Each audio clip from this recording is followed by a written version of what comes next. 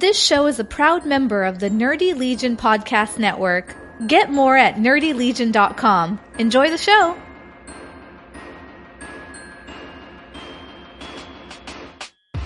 Welcome to an episode of a podcast that we don't know what yet, because I don't know where this is going. It's probably going to go on I Am Gotham feed, but we'll see. It might go on the Nerdy Legion feed. This is a special bonus episode to celebrate the 25th anniversary of Harley Quinn. I know, guys. I know. Everyone's super excited.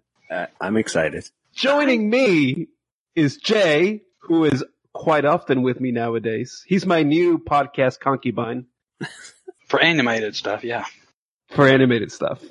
And from the defunct Rebirthically, soon to be the all new, all different Rebirthically podcast. Is Aaron? refunct a word? Can you refunk? Refunct.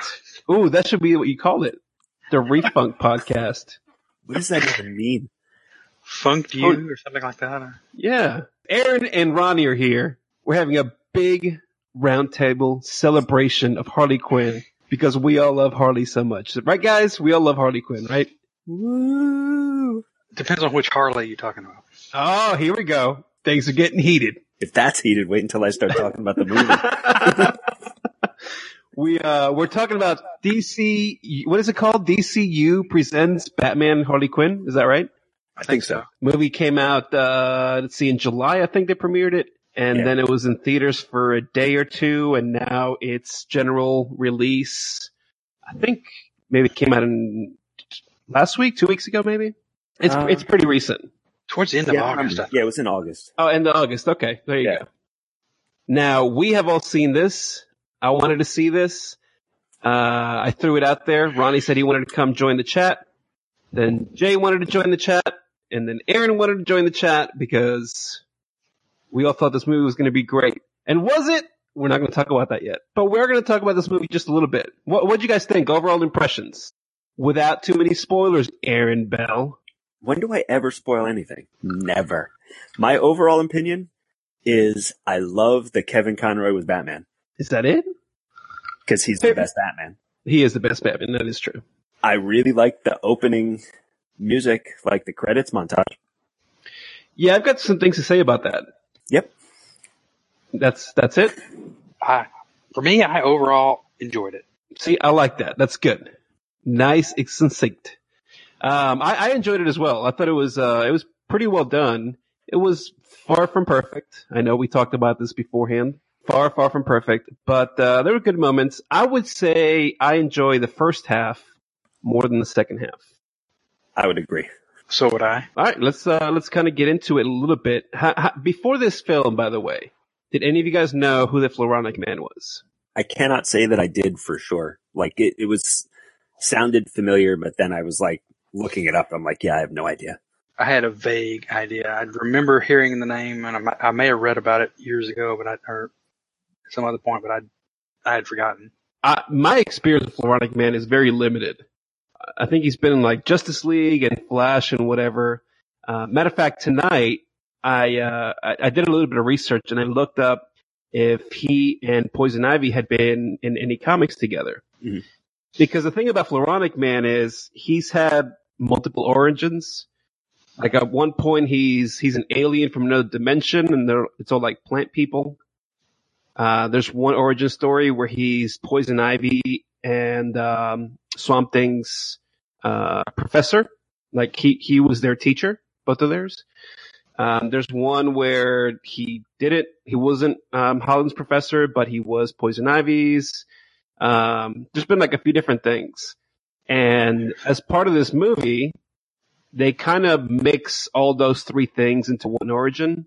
But the problem I had is nobody knows who Floronic Man is. So to throw him in as the main villain of this film was a little odd. I agree with that. You know, I mean, I know a lot of people read tons of Swamp Thing. Mm-hmm. I've never read a lot of it, and it seems like that would be where he would make most of his appearances. Right. So, well, you would think, but that from the research that I made, that's not the case. Oh, really? Yeah. Yeah, he just kind of been in and out. Like I said, he's been in Justice League, he's been in The Flash, He wasn't in Alan Moore's Swamp Thing. Oh. And I believe that the stuff that I read in Shadow of the Bat today references some of that. But I haven't read that Swamp Thing in, I don't even know, dude, 15 years probably at least. Because that came out, mid-80s, I guess? A minute film. I already like Floronic Man 10 times better than Kite Man. That's for sure. Oh, yes! I had to throw that in.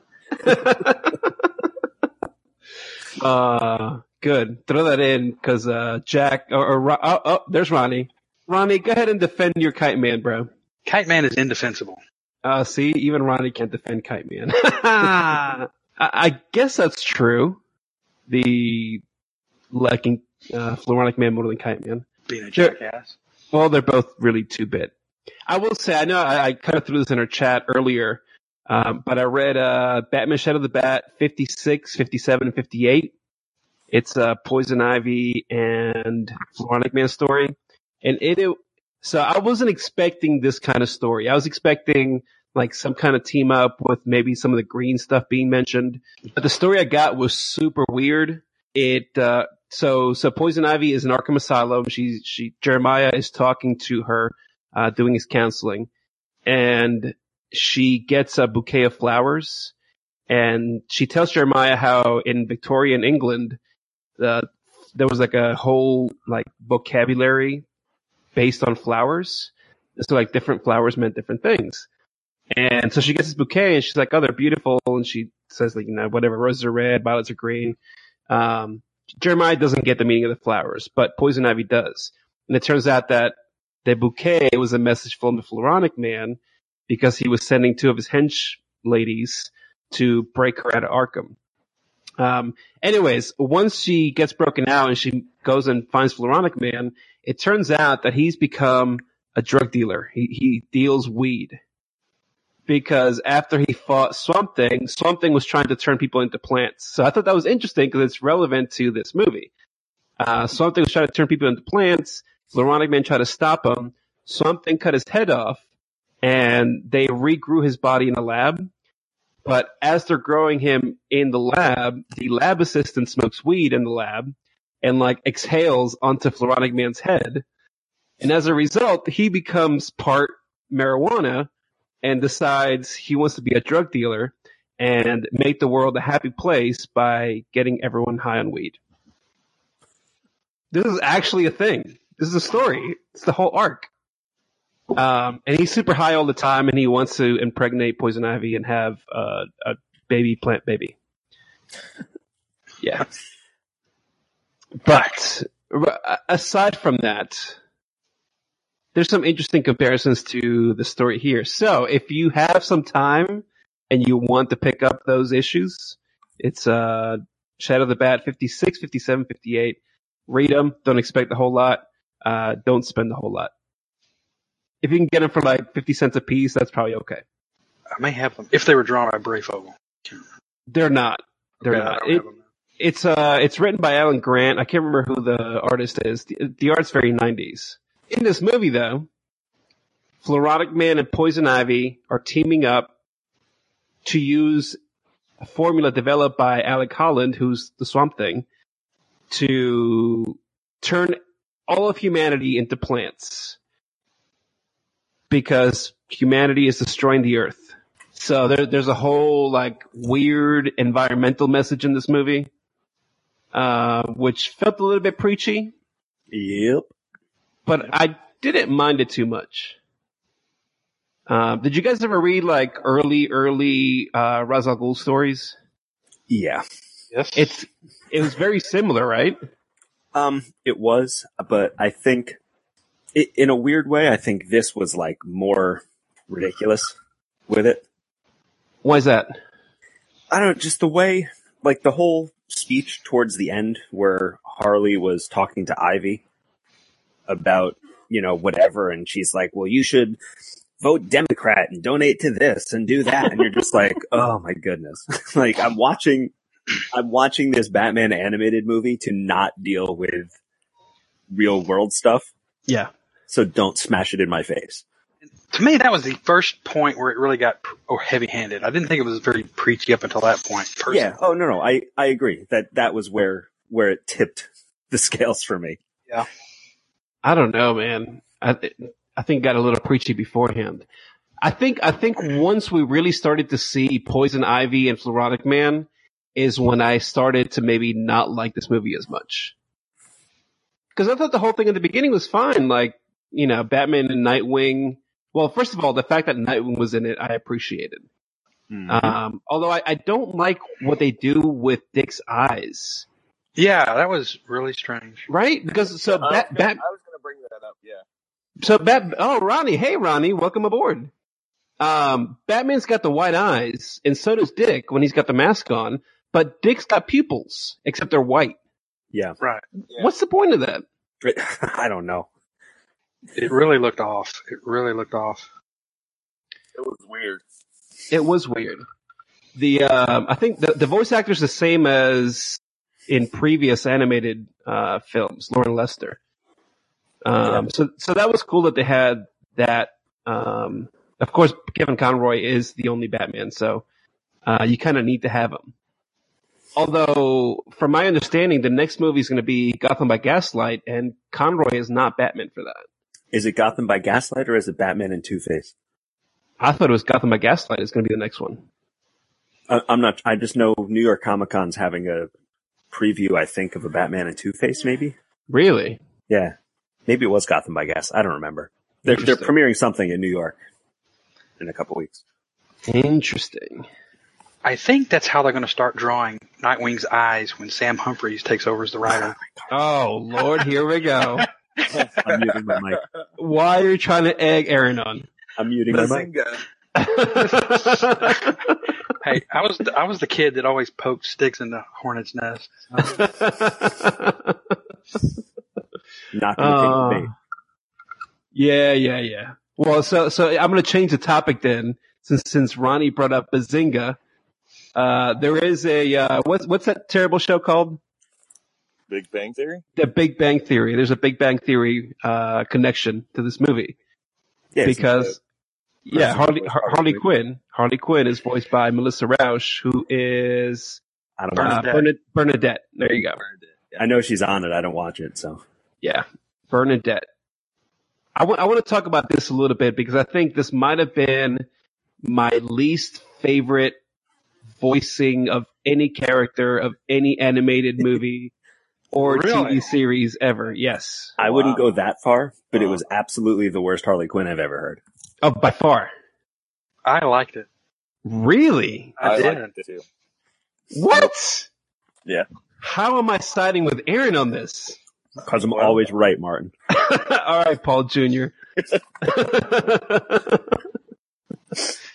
Wow, I can't believe that. What'd you guys like about it? Because she did that. I mean, she always is going to do this kind of really ridiculously exaggerated Brooklyn type accent, but it wasn't as over the top to me as the actress that did it in the animated series. But that's what made the character the character. You asked my question. You asked my opinion. That's fine. Your opinion's wrong. Okay. That's fine. I'll accept that. Well, that's interesting though, because I thought this was way more over the top than in the animated series. I think Go ahead. This, I honestly think that this one, she wavered between over the top and not over the top, and at times it was very jarring for me. That she kind of tried to play it both ways, and it didn't really work. So I think I know what the difference is, Aaron, because you live in Hoboken, as we all know. I grew up in New York City. And I think the difference is you and I are very familiar with this accent, and it wasn't good all the way throughout. Yeah, it wasn't consistent. I can grant that. I would agree with that. There wasn't. This is like when you hear about like Jewish grandma jokes, like this is the voice that you would hear, right? But only for part of it. But only for part of it. Yeah. And sometimes it was more accentuated than others, and that just kind of bothered me. If it had been consistent throughout, I probably would have been okay with it. I think the voice itself was good. Just I had an issue with the accent mostly. Yeah, I would agree with that. But it was funny though, because before we started recording, Aaron, we were talking about Harley being Jewish. I always thought that was the case. I never thought otherwise. Honestly, I mean, maybe they said something or hinted at something before, but when she started like yelling in Yiddish about stuff, I was like, has Harley always been Jewish? Like, I don't get it. Well, and that's why I always assumed it, because she's always had this type of accent. And the school that I went to growing up, it was like 85% Jewish. So I heard, these kids' grandmas picking them up from school every day, and it was this. You know what I'm saying? So anytime I heard Harley, I always assumed she was Jewish, just based on the way she talked. I don't think it's ever been said that she was Jewish. You're right about that. I don't remember that ever happening. Yeah, that's why I was questioning it. Like like I said, she starts yelling about like in Yiddish stuff when she stopped that one guy on the street. And her ex-boyfriend? Yeah, I'm like, that's just confusing. Yeah, that was pretty funny. And then she even said that, I think right toward the end, you left me for that shiksa. Yeah, right. That was what jarred me. I was like, interesting. Mm-hmm. Like, that's a weird way to take the character in this movie. We should be happy though that they used the original Harley outfit though. I was, yes. I was very pleased because they could have really easily given into the sexy one, pop culture of the booty shorts and bustier that she wears now. Well, and they did play around with that a little bit, right? So when Dick follows her home from Super Babes, we should talk about that. But she's got a whole closet full of different Harley outfits. Yeah. And I thought that was a nice nod, right? Because she's talking about like every single outfit she's worn for the past 25 years. Yeah, that's kind of like Lego Batman when they did it. Yeah. It's cool. I like the self-referential stuff. There's quite a bit of that in this movie. I know Jay tweeted at me about one of the things. What's the name of that book, Jay? The Seduction of the Innocent. The Seduction of the Innocent, which was perfect when it came up. I guess we could just talk about that. Yeah. Well, there's a lot of sexual references in this movie. Oh, yeah. There are, and especially like when they're at the bar and the twins are singing. Yes. And one's on his knees, and then the microphone is on the other right? I mean, I don't know if you guys noticed it, but I noticed it. Oh, yeah. It was an interesting choice of song, too. Yes, it was. Whose henchmen are those? Is that Two-Face? No, I thought it was Puppet Master or whatever.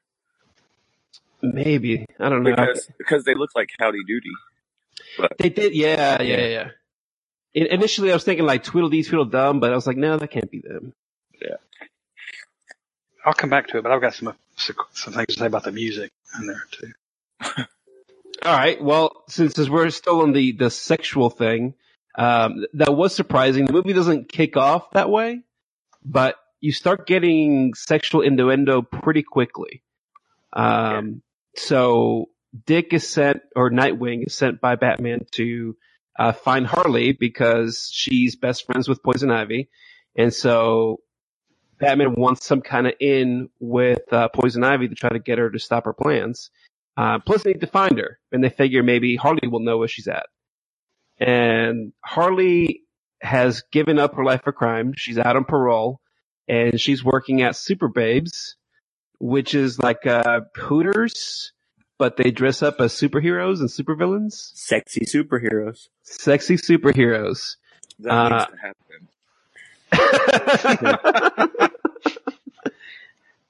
I'm surprised it hasn't. We should start a Patreon for that. Oh Lord.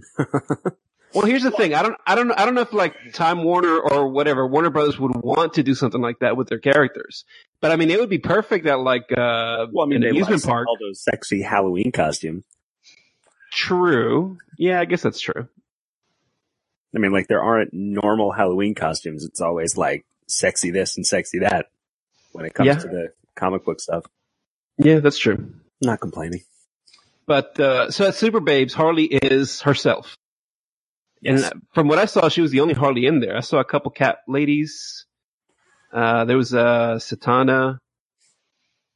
There was A couple Batgirls. Power Girl, I think, was on there. Yeah, a couple of Batgirls. Starfire walked by. There was a Starfire, yep. So that was cool. But she's the only Harley. And of course, we get introduced to her very quickly. One of the guys at the table tries to grab her ass. And she knocks his ass out. Breaks his arm, I guess. Yep. And I thought that was pretty funny. There's a lot of humor in this movie, and I think that's one of the first times you see it.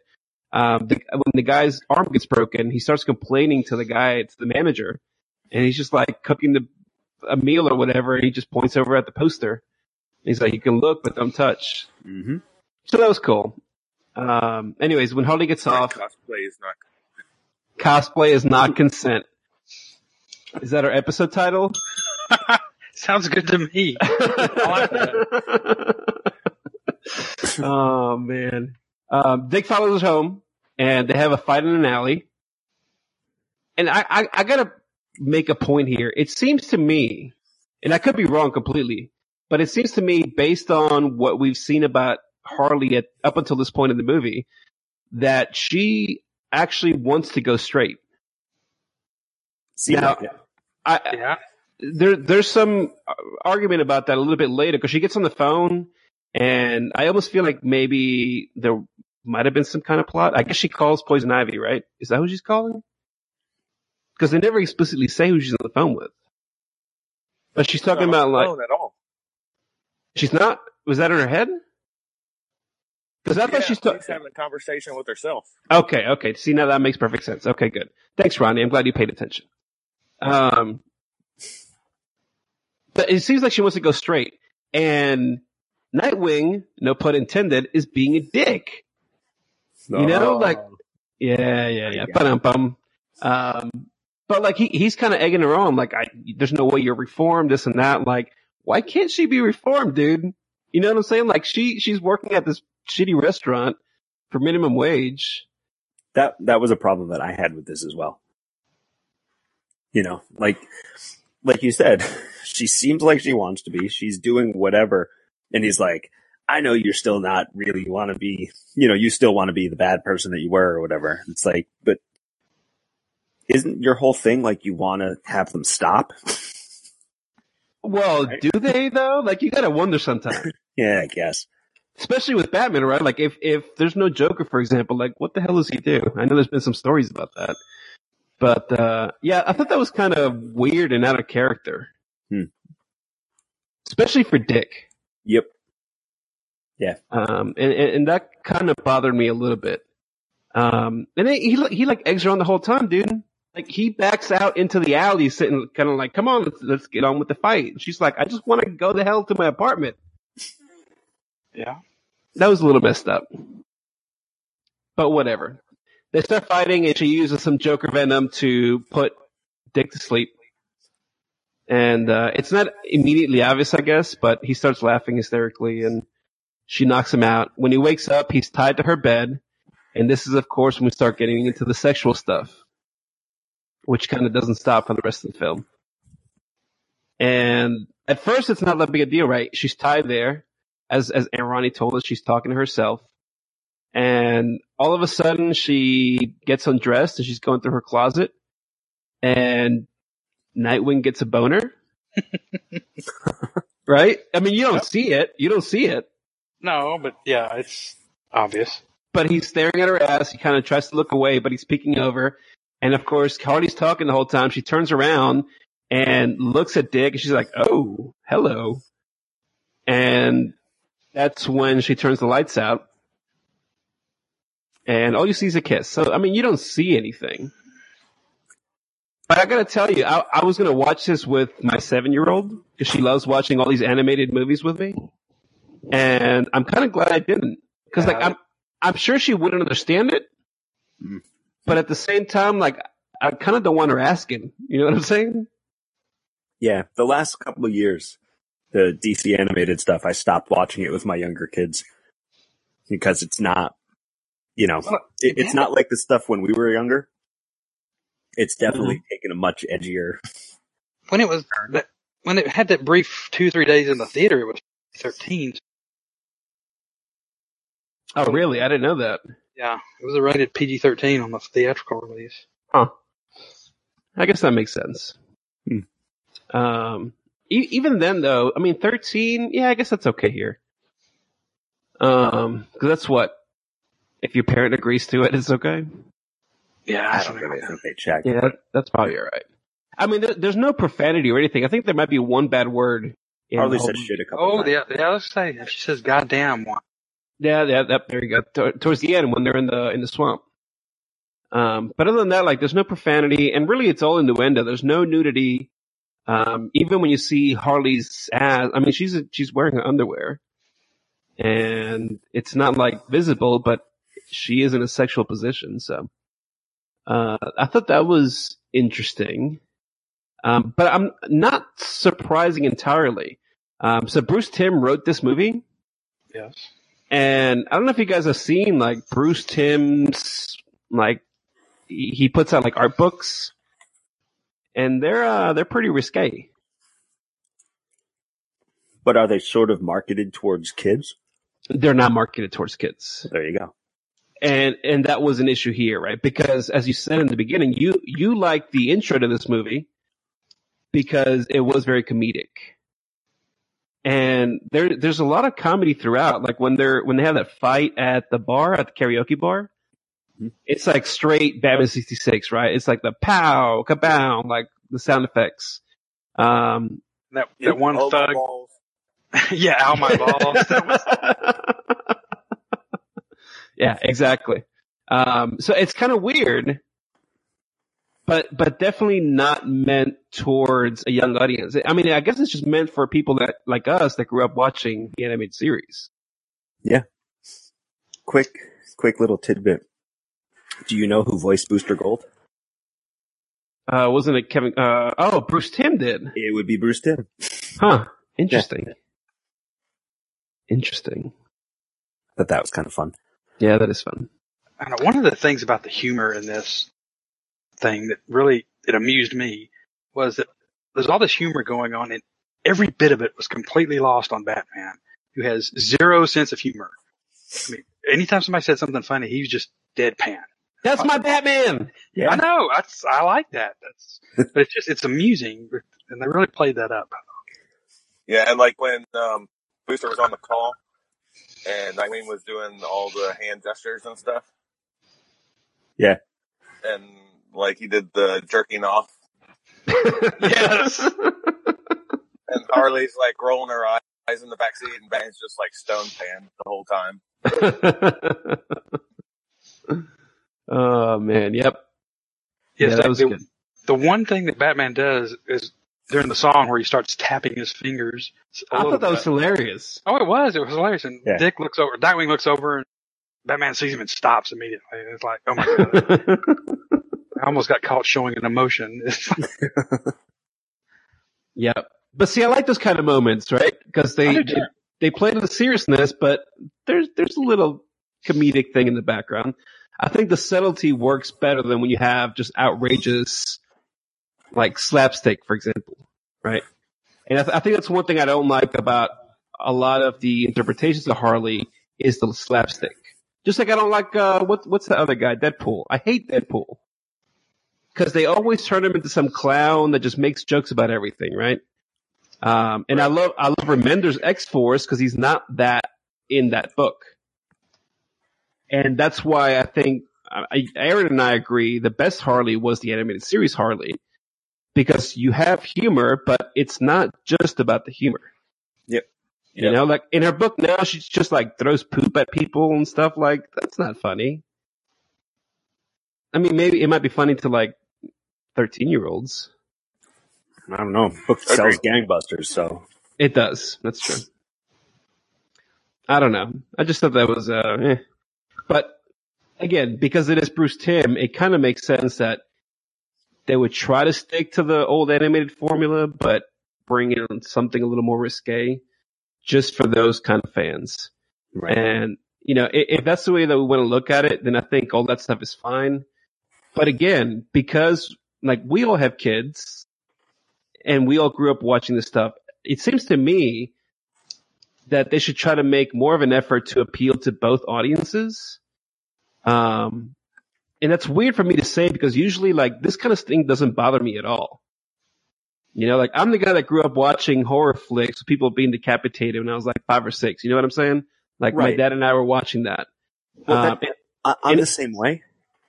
But at the same time, if I'm going to watch a Batman animated movie, I don't go into it thinking I'm going to see people get decapitated and stuff like that. I go into it thinking I'm going to see something I can watch with my kids and not have to worry about, whatever. Yep. So. Unless it's like Killing Joke, right? Like we automatically know that that's not going to be a thing. Correct. Ronnie, you were saying? No, I was just reiterating that point. That it would, since it was the animated, in the vein of the animated series, I was surprised that they had the sexual innuendo type stuff in there. I don't think it hurt it. No, I don't think it hurt it. There's only like 2 major issues that I had with this whole movie. Okay. And one we already discussed, which is Nightwing's pupils. Because that was like really jarring, like all the time. Even when Harley gets on him in the bedroom, like she's supposed to have pupils, and he's not. And it's just there. And then the other major issue is later on that we haven't gotten to yet, but we can get to it now. What's the major issue? the Swamp Thing. Oh God, yes. That's my one big pet peeve of this movie. He's like 400 feet tall for one, right? Which is fine. Yeah. Yep. But why the hell is he even there? Exactly. Runtime. But pretty sure runtime, there were like 4 solid, like 4 different musical numbers that went the whole length of the song. Dude, but Swamp Thing was there for like 30 seconds. Yeah. They needed an extra 30 seconds. Oh, come on, dude. That's how Swamp Thing pop up and then pop back away. On a 74-minute movie, you don't need that to happen. The issue I had was not the size or the few seconds he was there. You talked about being kind of preachy. His little monologue that he gave was such a sermon.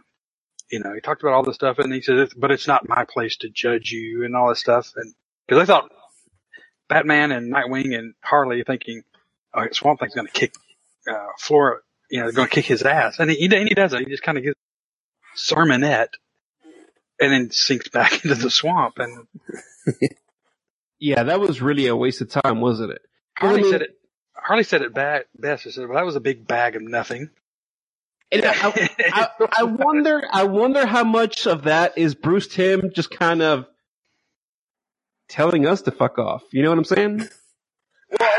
Well, maybe that's the wrong way to put it, but like having Swamp Thing in there makes sense because it has to do with the Earth and the green and stuff. But even if you just had like the Easter egg of Dr. Alec Holland doing research, that little part. But then to have him show up and absolutely not do a damn thing is just crazy. Well, for one, you know that you're going to have Swamp Thing in here, right? Because the formula that Ivy and Floronic Man are after is based on Swamp Thing's experiment, right? You get that at the very beginning, beginning. But you and think so he's going to do something. Yes, you hope he's going to do something. So I would have been much better with this movie if they go to the swamp to get whatever, the water, right? That's what they need. They need the water from the swamp, cause it's got some kind of special properties. By the way, did you guys catch the name of the swamp? No. You say that now, I don't remember. Yeah. I don't. Okay. So the swamp is, the Wayne Wrightson swamp. Cause Swamp Thing was created by Len Wein and Bernie Wrightson. Oh. Okay. Nice. I didn't catch that. Yeah. It's the Wayne Wrightson swamp. So that was a nice nod, especially now that Len Wein just passed away, right? Right. And surely the movie's not time for that. It was time for Harley Quinn Day. But still, that was nice. Anyways, so they're going to the swamp to get the water from the swamp. There's something special about it. That's what the doctor that Ivy's like, mind controlling said. So you're expecting Swamp Thing to show up. I think that's part of their problem. You see Alec Holland turn to Swamp Thing at the beginning of the movie through whatever CCTV. Then they talk about having to go to the swamp. So you're expecting there's going to be some awesome Swamp Thing appearance. Even if he doesn't resolve the issue, like there's going to be some awesome fight with him. And then he shows up. Yes, he's 30 feet tall, which doesn't make sense, but really not that big a deal. But they make a big deal of him showing up, right? Like the trees part, the full moon comes out. There's like butterflies and fireflies floating everywhere. And then Swamp Thing comes out. And he's like, the earth is not happy with you because, you're hurting the balance or whatever. It's not, even though humanity's destroying the world, it's not okay for you to destroy humanity. But then, like you guys said, who am I to judge? Let me head back into the swamp and commune with the trees and have a good day. Like, that doesn't make any sense. Like, that's not even like some kind of twist, right? Like, that's just to piss people off. There's no other way. There's nothing else that it could be. Do you mean also like how Harley, to get Poison Ivy to stop, she starts crying? The nuclear option of wiping off her face paint and crying? Exactly. See, so that's why I said the first half of this movie was fine. When they actually try to resolve the issue is when things start going downhill. And see, another sexual reference is Poison Ivy controlling the guy through a kiss, right? Like, most of the time that we've seen that, it's like with dust or pollen or whatever, where she blows it in their face. Well, no, it depends on what you look at, because in the mid 90s, it was the kiss. Right. So it depends on what time frame you're looking at. I do like the dust better than the kiss, because the kiss, I mean, obviously I'm not a feminist, but I do have daughters. And just the kiss makes it a little too over-sexualized for no reason other than to be sexual. I mean, that works okay here because there's a lot of sexual stuff in this movie, but overall it's not necessary. Back to my point. No, I'm not disagreeing. Yeah, I'm not disagreeing. Yeah, it was interesting because there's a lot of mixing and matching throughout all the characters' histories in order to make this movie. I don't know how well that works for me, knowing a lot about all these characters. You know what I'm saying? Like, I think for an average comic fan or somebody who doesn't watch anything but the animated movies or whatever, like, it's probably okay. But I think if you're like steeped in all the histories, it becomes a little convoluted, right? Because you're like, okay, you establish the characters as one thing, but then in the next scene, you're showing this other thing. And to me, that's weird. I don't know. For me, I have always tried to make a pretty concerted effort of trying to separate films and animated film books. No, that's not what I'm saying. I'm talking about within the movie itself. Yeah, within the movie itself. Yeah. And again, you're right, Jay. It might be because in the back of my head, I have a lot of that comic history, so maybe some of that does bleed in. But I think within the movie itself, you see different contradictory things for some of these characters. You're right. I agree. And it's a little odd, you know? Well, isn't it that we went to Bloodhaven and Nightwing didn't even know that bar existed? That was odd. But I mean, when does this take place, though? Well, yeah, that's true. Because I'm trying to think. So there's no official thing of whether this is part of the animated universe or not. But if I remember right, Bruce Timm said it was. No, I thought that I said that it was. I thought that I saw that he said it was, yeah. Yeah, he said it was, but I don't know if that's like an official thing. You see what I'm saying? Like from DC. So So I don't know, like, if they necessarily need to make that a thing where Dick's already been living in Bloodhaven before this happens. It's kind of funny. This may be just my OC. One a minor irritation for me was when they saw that sign, Bloodhaven. They didn't have that little umlaut over the letter U that they do. I'm like, that's not how. That's not right. That's not how you spell it. Damn it. Yeah, I agree. Isn't the swamp in Bloodhaven? That's your OCD, Jay. I know. I agree. I recognize that. Yeah. That was a little weird. See, that was another thing. Like, there's a lot of cool vignettes in this, but I think overall as a story, there's nothing really connecting everything together in one cohesive story. You know? And they bring up a lot of things that never really get brought up again. Like the whole thing with Nightwing and Harley sleeping together. Like, I don't expect them to delve into it, right? This is not like a relationship movie. But, like, it would have been cool to maybe see a nod or two about it. I think. Well, Batman disapproves. Well, Batman disapproves, yes, because he walks in and they're like tickling each other. They're having a tickle fest on the bed. Yeah. But outside of that, there's no mention of it. I think at one point they're walking down the street. I think it's before they find Harley's ex-boyfriend. Which that whole scene could have been thrown out, really. A lot of this I thought could have been thrown out. Before they find him on the street, I think Dick says something about it, and Harley just like brushes it off like it never happened. But then at another point, she's like, "Oh, like you're the kind of guy that will sweet talk a girl to get information, then never talk to them again." I don't know if that's like her psychosis, Maybe, or I don't know, maybe just that being used as a way to kind of brush the whole thing off. She did say though at one point, "I might call you sometime when I run out of battery." Yes, I forgot about the battery joke. Yeah, you're absolutely right.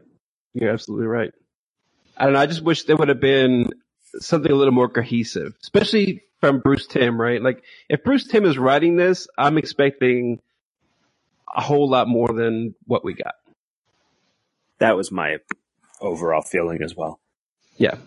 That they were touting this as Bruce Timm is back doing Batman stuff, and this was a bit of a letdown for me.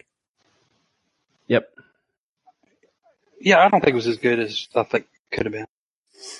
Did anybody other than me feel like that the musical numbers were just time filler? Yeah, that's what I was saying before. Like, you could cut out, I mean, the 2 songs in the middle of the movie.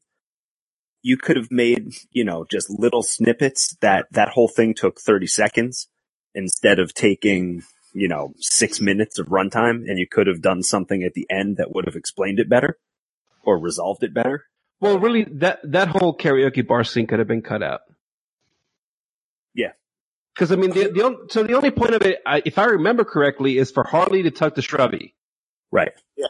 Which, whose sidekick is he? Or minion or whatever? I'm assuming there's a relation to Poison Ivy. I don't remember that. I don't remember him at all in anything. Yeah. Okay. But just based on the Shrubby, like the name, I assume it's a connection to Poison Ivy. By the way, the fact that he's got a green afro, I thought that was hilarious. Because not only does it make him look like a shrub, but like, he's an African American guy and he's got an afro and it's green. I thought that was kind of funny. But yeah, that whole scene could have been thrown out. Yeah. Because there was no point. She goes to talk to Shrubby, and then Batman and Nightwing fight all the sidekicks. Because, I mean, really, this is a sidekick bar. By the way, somebody should make a comic about a bar for sidekicks. I think that would be awesome. I think they did that on the Tick one time. Yeah, I was going to say, it feels like something that was on the Tick. Yeah. As a matter of fact, yes. Yeah. That's the episode is the Tick versus the Tick. Because there's the guy that's actually dressed like a Tick. Oh, yeah. Yeah. See? Perfect. Thanks to Tick. You're a great animated series. Anything else we want to talk about this movie, or should we wrap it up? I don't know. For me, this is going to sound crazy. One of the biggest laugh out loud moments. This was a cheesy moment. It's when Harley breaks wind. in the Batman. That was maybe my least favorite part of the entire thing. The one thing that was funny though to me, and again, Bruce, Nightwing's like, oh my God. And Batman says, it's not that bad. It smells like discipline. That was just a funny ass line to me. I mean, yeah. I don't know. I don't watch Batman movies for fart jokes. I don't know. Well, but you need to expect that with Harley being here. I mean, do I? With the Harley that we have now, yes. Like, she's not as outrageous as what we have in the comics, but yes. This was linked to the latest open bar, too, because, like, Dick and Harley just did it, right? Yeah. He's breaking wind in the Batmobile. That's true. There's the toilet talk. I'm not going to explain that. This podcast is PG, but you can go listen to Open Bar. That's a R-rated podcast, and you'll find out what that means. NC-17. NC-17. I would say it's at least NC-17. And So- not safe for work either. They have explicit tags on iTunes. Is there like a special tag for Open Bar? There needs to be. But yes, good call, Ronnie. There is a connection to something that, as a matter of fact, I brought up on that podcast. Oh man. Yeah, I mean, there's some good moments. Overall, I think I enjoyed the movie. It's by far from being the best. But it's middle of the road. I mean, if I had to rate it, it'd be like 3 out of 5 probably. I liked it, but I don't really plan on watching it again. And that's kind of bad for me because generally I buy all these, and this one I actually ended up renting it, and I don't think I'm gonna get it. Maybe if I catch it on sale. Every few years, I usually watch through a bunch of the animated stuff, so maybe I'll watch this again at some point when I forget how disappointed I was in it. But I don't know. I would probably give it 2 out of 5. Kevin Conroy is my Batman Tamos. Ooh, yes. Huh. The one thing I would say about just the animation itself, I thought they did a damn good job of recreating the feel of the animated, just the animation itself and the characters and the way they were rendered. It looked like the animated series. Yeah, I'll give you that. Yeah. Batman was a lot slimmer. Yeah. But other than that, I totally agree. Yeah. It gets a 3 out of 5 just for that factor. I mean, it should lose a couple stars based on trying to imitate that fantastic series. That's all I gotta say. But if it's Bruce Timm, can you say it's imitating? That's Right. Yeah, I know what you mean. I don't know. I might have actually rated it higher had I not known that Bruce Timm was involved in this. How could you not? Because like they hyped it as his return. Yeah, exactly. And just it was meh, you know. Like I said, not much to excite me. And if you watch it and you enjoy it, that's fine. I'm happy for you. It's not a waste of 74 minutes. I mean, don't get me wrong. No, it's only a waste of about 20 minutes. It's a waste of about 15 maybe. Yeah. So majority is good. Yep.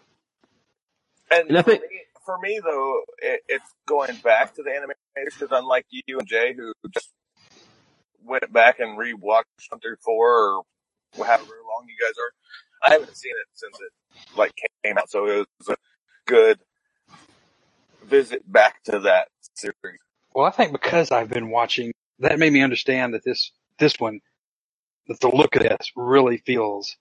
It's like there are sections of it if you turn the volume off and don't listen to the dialogue and just saw raw animation.